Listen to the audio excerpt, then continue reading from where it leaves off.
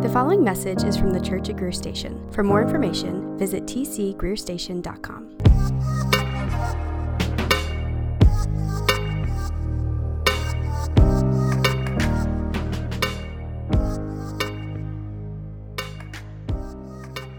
So who in here, by show of hands, is scared of the dark? Is anyone scared of the dark? Okay, there are a few around. Zach is very afraid of the dark. Double hands for Zach. Thank you, Zach. Why is that? Why are we afraid of the dark? Why are people afraid of the dark? Well, there's kind of an air of mystery that comes to the dark. In the light, we can kind of see everything. We can see everything that's taking place in this whole room. But if it's dark, there's a little bit of mystery that comes. Terrible things happen in the dark, and then people just become emboldened in the dark. I don't know if that's ever happened to you. It's happened to me, definitely in certain times, and maybe when I was younger, definitely just become a little bit more emblazoned to maybe do something that would hurt somebody or make fun of someone or whatever. The dark kind of covers that. There's a study that should be on the screen that shows that kind of basic level crimes are mostly committed in the day. So things like drug violations, petty theft, simple assaults, property crimes. Now, obviously, these things are terrible and horrible, but they mostly take place in the day, in the light. But then in the night, there seems to be more serious. Obviously, all of these crimes are serious, but maybe how we'd rank them out to be more serious. The night is when these things take place. Murder, sexual assault, robbery, and then things like driving while impaired. These things happen at night. In many ways, our humanity, or humanity at large, loves the cover of darkness. Darkness allows us to kind of stay in our bubble. Proverbs chapter 4, verse 19. The way of the wicked is like deep darkness. They do not know over what they stumble. Darkness is bad in the scriptures, the way it is portrayed. It represents sin and depravity, wickedness, stumbling. But light is portrayed as that which is good. 1 John chapter 1, verse 5 and 6. The message that we have heard is that God is light, and in him is no darkness at all. If we say we have fellowship with him while we walk in darkness, while we walk in sin, while we walk really in death, we lie and do not practice the truth. Darkness represents separation from God. It represents death. And that's why we have the Holy of Holies, the most holy place in the temple, where God's presence is separated from his sinful people. He's separated from the darkness. So our question is, what happens to the darkness? Our question for tonight, what's going to happen to the darkness? What's happened to the darkness in the past, and what happens to the darkness that we're even handling now? So we really get the height of darkness in our passage. Matthew chapter 27, verse 45. Let's read through verse 50. Now from the 6th hour there was darkness over all the land until the 9th hour. And about the 9th hour Jesus cried out with a loud voice, saying, Eli, Eli, Eli, lema sabachthani. That is, my God, why have you forsaken me? And some of the bystanders hearing it said, this man is calling Elijah. And one of them at once ran and took a sponge, filled it with sour wine, and put it on a reed, and gave it to him to drink. But the others said, wait, let us see whether Elijah will come to save him. And Jesus cried out again with a loud voice and yielded up his spirit. So what happens to this darkness, to this separation from God, to death, to sin? Well, the first thing is that Jesus enters the darkness. Jesus enters the darkness. And we see this in verses 45 through 50. Now, how exactly does Jesus go about entering the darkness? I'm going to offer you 3 ways. Verses 45 and 46, Jesus is forsaken by God. Jesus is forsaken by God. This is how he has entered the darkness. So a day starts in ancient Israel, a day starts at 6 a.m. So that would be kind of hour zero. So then according to Mark chapter 15, at the third hour, Jesus is put on the cross. So the third hour would be about 9 a.m. So kind of mid-morning, Jesus is crucified. Jesus is put on the cross. And then our passage here tonight, from the 6th hour. So the 6th hour would be noon, really the height of light, when light should be portrayed everywhere, when it's the brightest, when the sun should be directly overhead. What's the case? There's total darkness. And this is really the first remarkable event. We're going to see a number of remarkable events in our passage tonight. Is this darkness?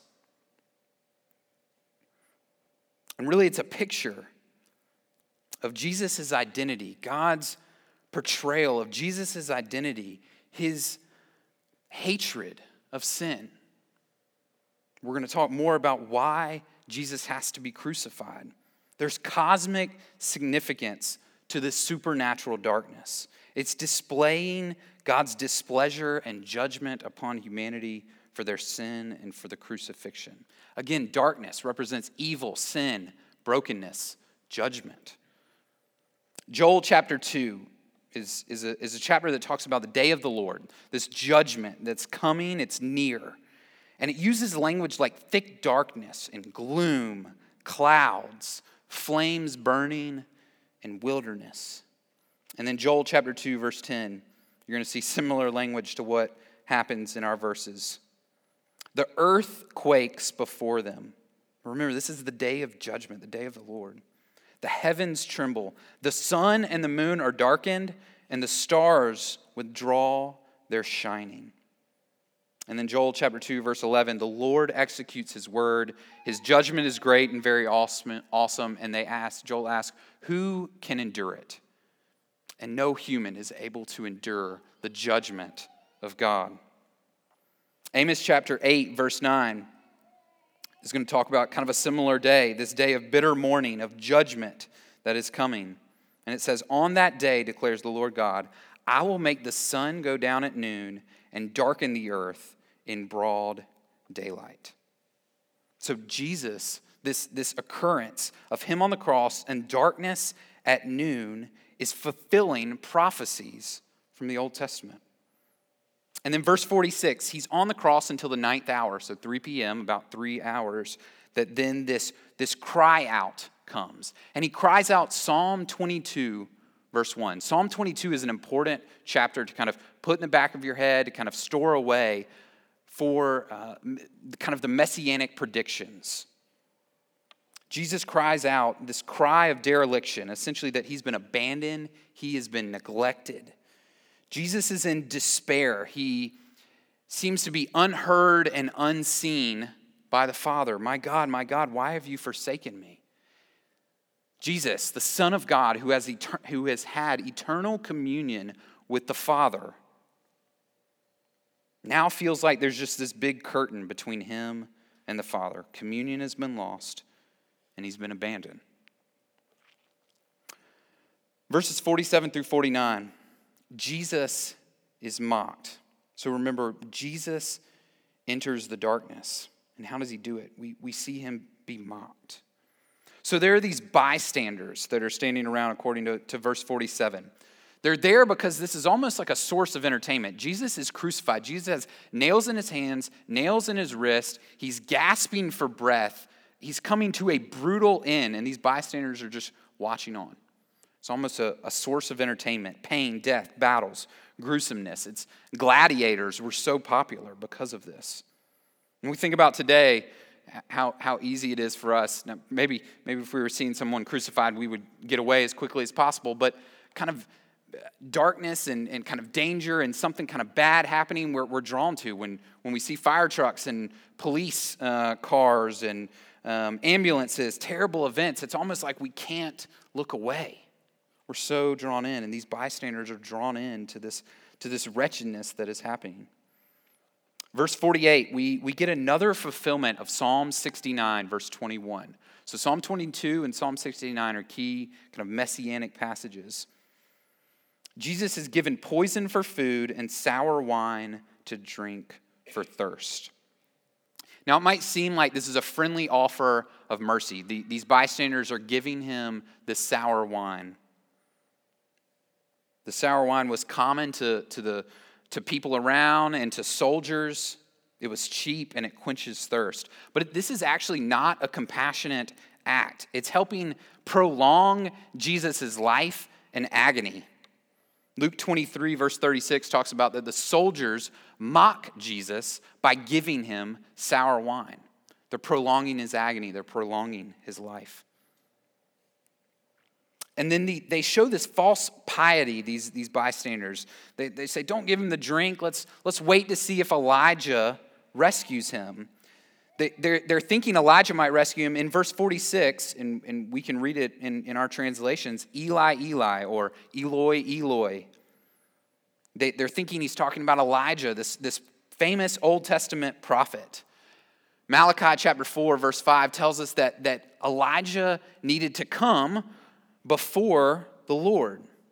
But John the Baptist is the one who has fulfilled this. But obviously these guys are going to neglect that. Matthew chapter 11, verses 13 and 14, Jesus says, "For all the prophets and the law prophesied until John. And if you are willing to accept it, he is Elijah who is to come."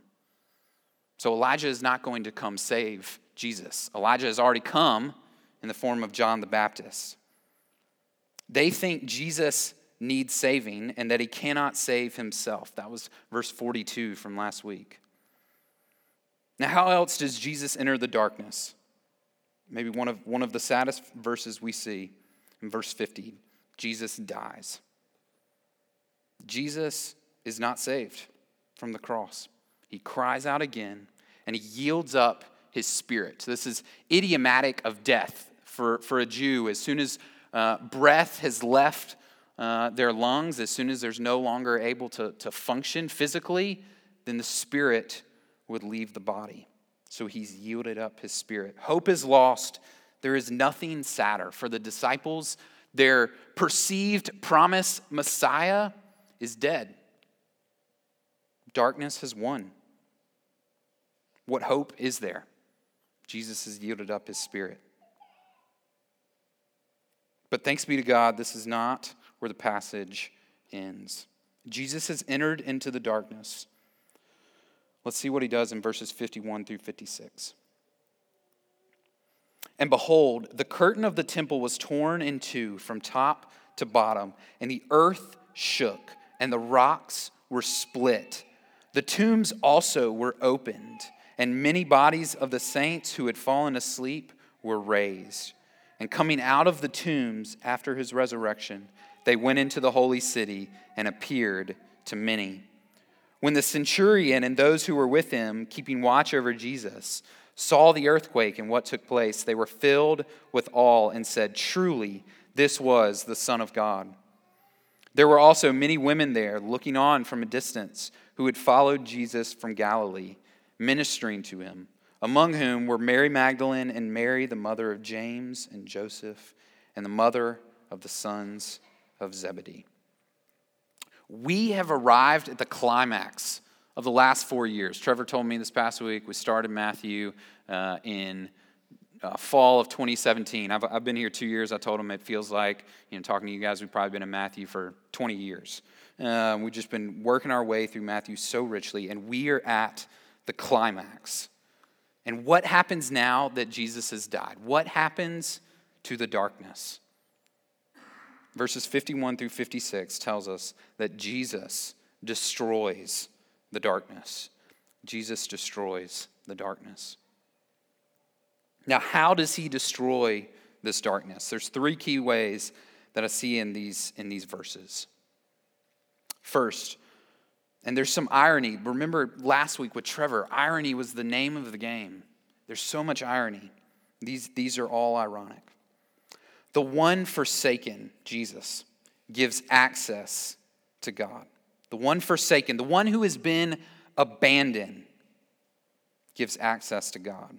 There's almost this passing statement in verse 51. "And behold, the curtain of the temple was torn in two from top to bottom."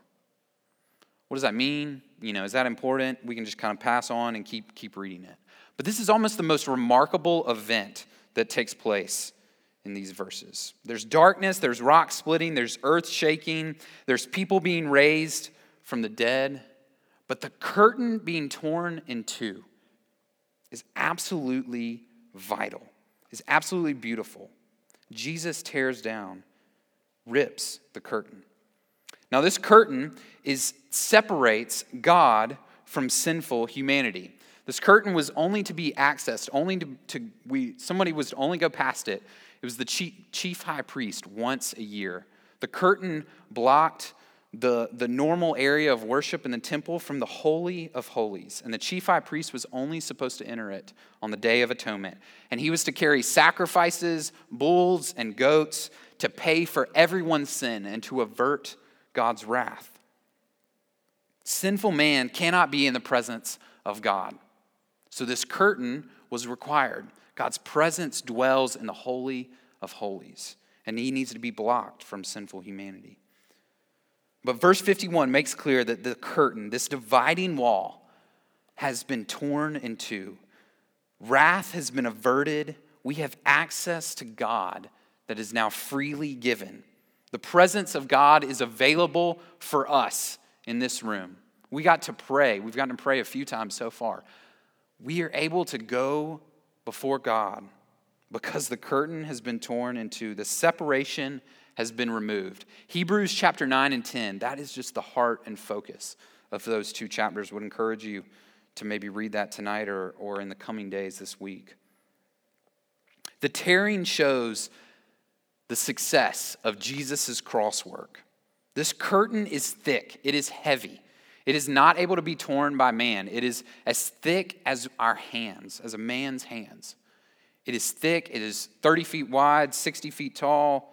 It's huge. But Jesus, showing this cry of anguish in verse 46, has taken the full weight of divine condemnation Jesus has experienced, God-forsakenness, for the salvation of his people. And the curtain has been torn in two. The cross shows the horror of this world's sin and the cost of salvation. There is both pain and beauty on the cross. Jesus, by himself, carries the weight of sin. He is condemned. He is separated from the Father. Death is poured out on Jesus. And what is the result? The curtain is torn. We can be with God. We are free from wrath and condemnation. Jesus has redeemed us. The one forsaken gives access to God. How else does Jesus destroy the darkness? The second half of verse 51 through verse 53. The one who died raises the dead. So Jesus has died. He's been crucified. He's been killed. He's no longer breathing.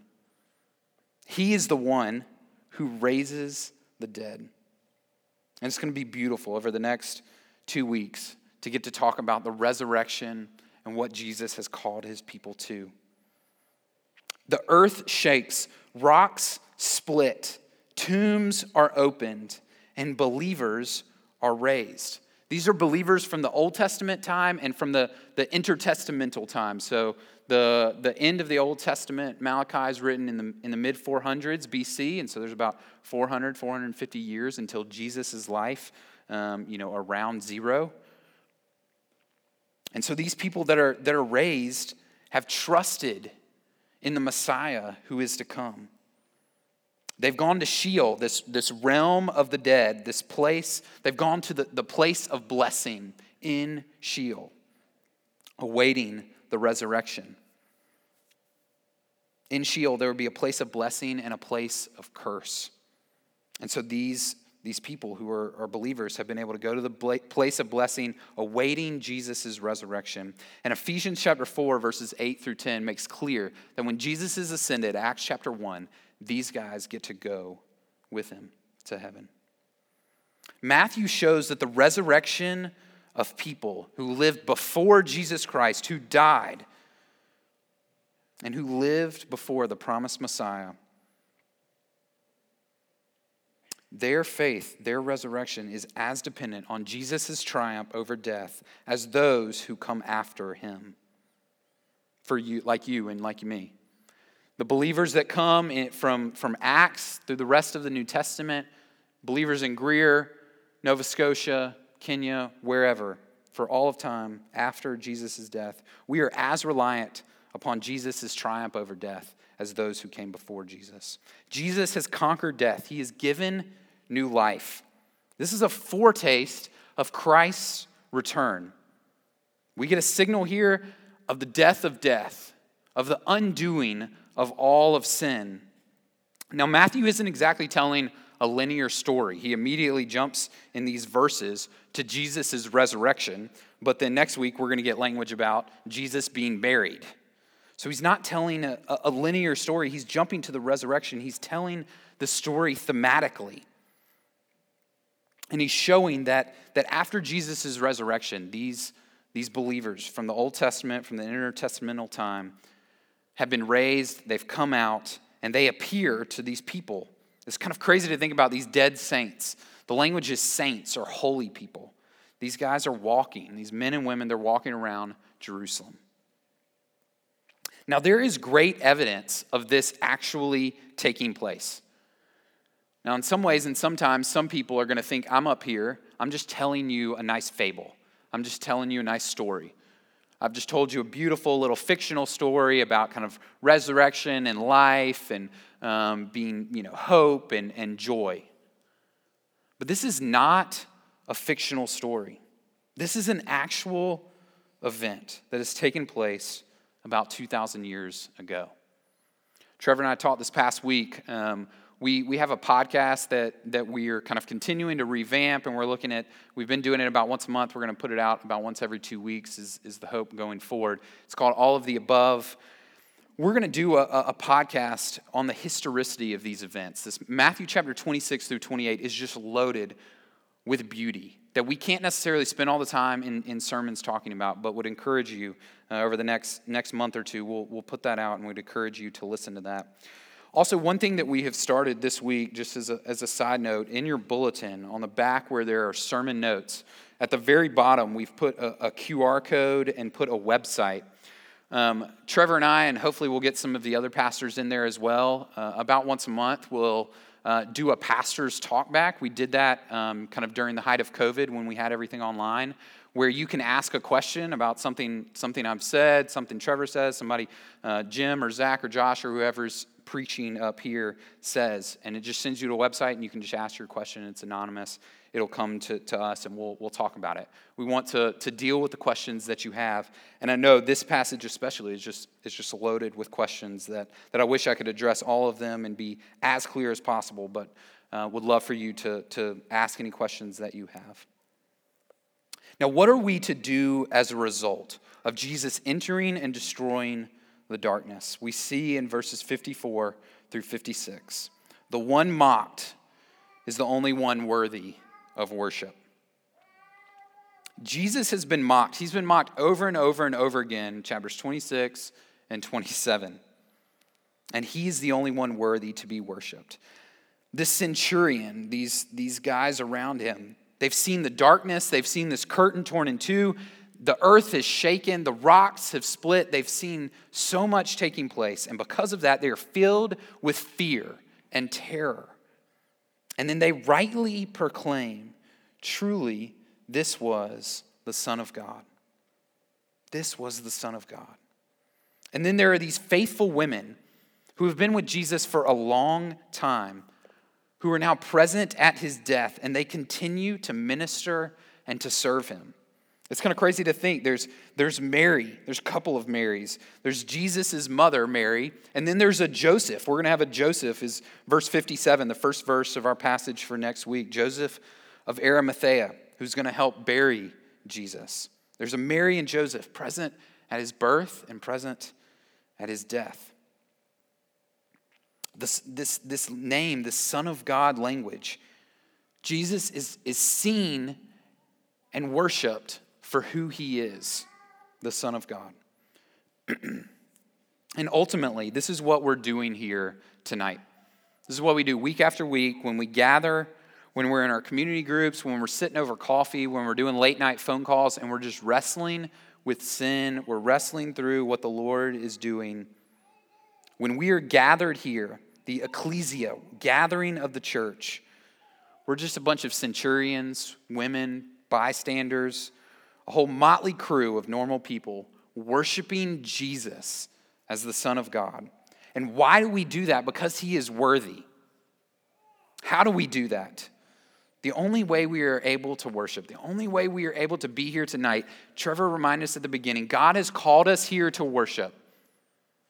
The only way we're able to do that is because the curtain has been torn in two. We have access to God. This is the reason we pray in Jesus' name. This is the reason we sing his praises. The curtain has been torn in two. We have been given access to the holy triune God. So what are we to take away from tonight? We kind of want to encourage you with two things. And again, this is these passages, I've said it to my group, and maybe I've even said it up here a couple of weeks ago. This passage is not loaded with don't be angry or, all of these practical how-tos of how we are to live our life. This passage is filled with the beauty of the person and work of Jesus Christ. So let us both know what these principles that I'm going to share and try to embrace them and see them in our lives. Jesus has entered and destroyed the darkness. Jesus has entered and destroyed the darkness. And because of that, I encourage you, see and worship him, the Son of God. Jesus, the one who saves his people from their sins. We are sinners to our very core, each and every one of us, and our sin must be paid for. We must be made right before God. The wrath of God is on us. But Jesus, the sacrifice once and for all times, has torn the curtain, has allowed us communion with the Father. His shed blood is the perfect and final payment for all of our sins. Find hope and find joy in this. The wrath of God has finally and permanently been averted from Jesus' people. There's no sacrifices required, no mediating priests that have to go give the bulls and the goats and sacrifice them and pray on our behalf. We have access to God through the sacrificial death and resurrection. So I encourage you tonight, take Jesus, delight in Jesus, trust in him. Now imagine, Jesus cries, my God, I am forsaken. Why have you forsaken me? So that for all of eternity, Aaron Markham, Bridget Farrell, Elisa Bridger, Harrison Schmid, Critter, will not have to. We don't have to cry out, my God, I am forsaken. We never cry the same cry as Jesus. It has been cried for us. In Christ, Jesus bears God's wrath alone. He's dejected, weeping the bitterest of tears. And Jesus fulfills God's will and swallows death.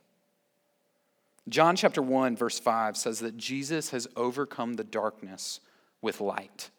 The darkness has been destroyed. And this is really the heart of Christianity. Week after week, we gather and we talk about that Jesus has taken the punishment for you and for me. This is the gospel according to Matthew, the gospel, the good news about Jesus' life, death, burial, resurrection, and ascension, that he has conquered death. Jesus was cut off from fellowship with the Father on the cross so that we might be redeemed and to come into fellowship with our God. We are not a religion of doing good works to earn God's love. We're a people where God himself, Jesus is given the name Emmanuel in Matthew chapter 1, God with us. God himself pays for our sin. We get to respond in joy with worship, obedience, and delight. Jesus has entered and destroyed the darkness. See and worship him, the Son of God.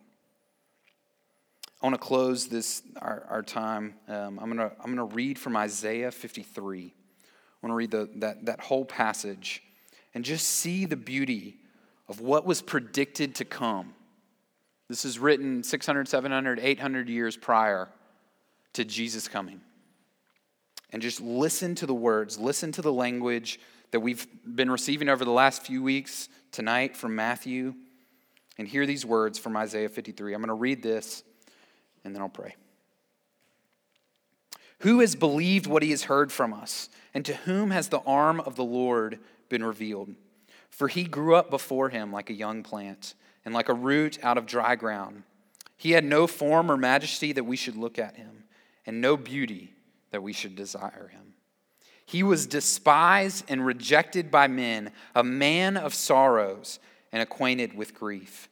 And as one from whom men hide their faces, he was despised, and we esteemed him not.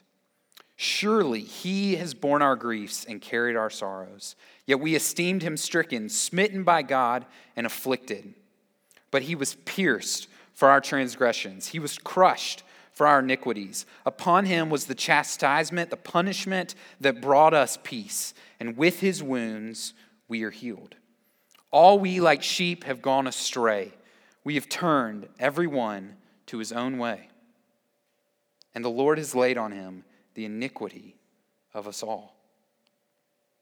He was oppressed and he was afflicted, yet he opened not his mouth. Like a lamb that is led to the slaughter, and like a sheep that before its shearers is silent, so he opened not his mouth.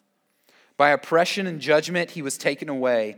And as for his generation, who considered that he was cut off of the land of the living, stricken for the transgression of my people? And they made his grave with the wicked and with the rich man in his death, although he had done no violence and there was no deceit in his mouth. Yet it was the will of the Lord to crush him. He has put him to grief. When his soul makes an offering for guilt, he shall see his offspring. He shall prolong his days. The will of the Lord shall prosper in his hand. Out of the anguish of his soul he shall see and be satisfied. By his knowledge shall the righteous one, my servant, make many to be accounted righteous, and he shall bear their iniquities. Therefore I will divide him a portion with the many, and he shall divide the spoil with the strong, because he poured out his soul to death and was numbered with the transgressors. Yet he bore the sin of many and makes intercessions for the transgressors. Our holy God, we come before you tonight, humbled by the good news of the gospel, blown away by the wretchedness of the cross, the forsakenness that Jesus experiences, that you experience on our behalf.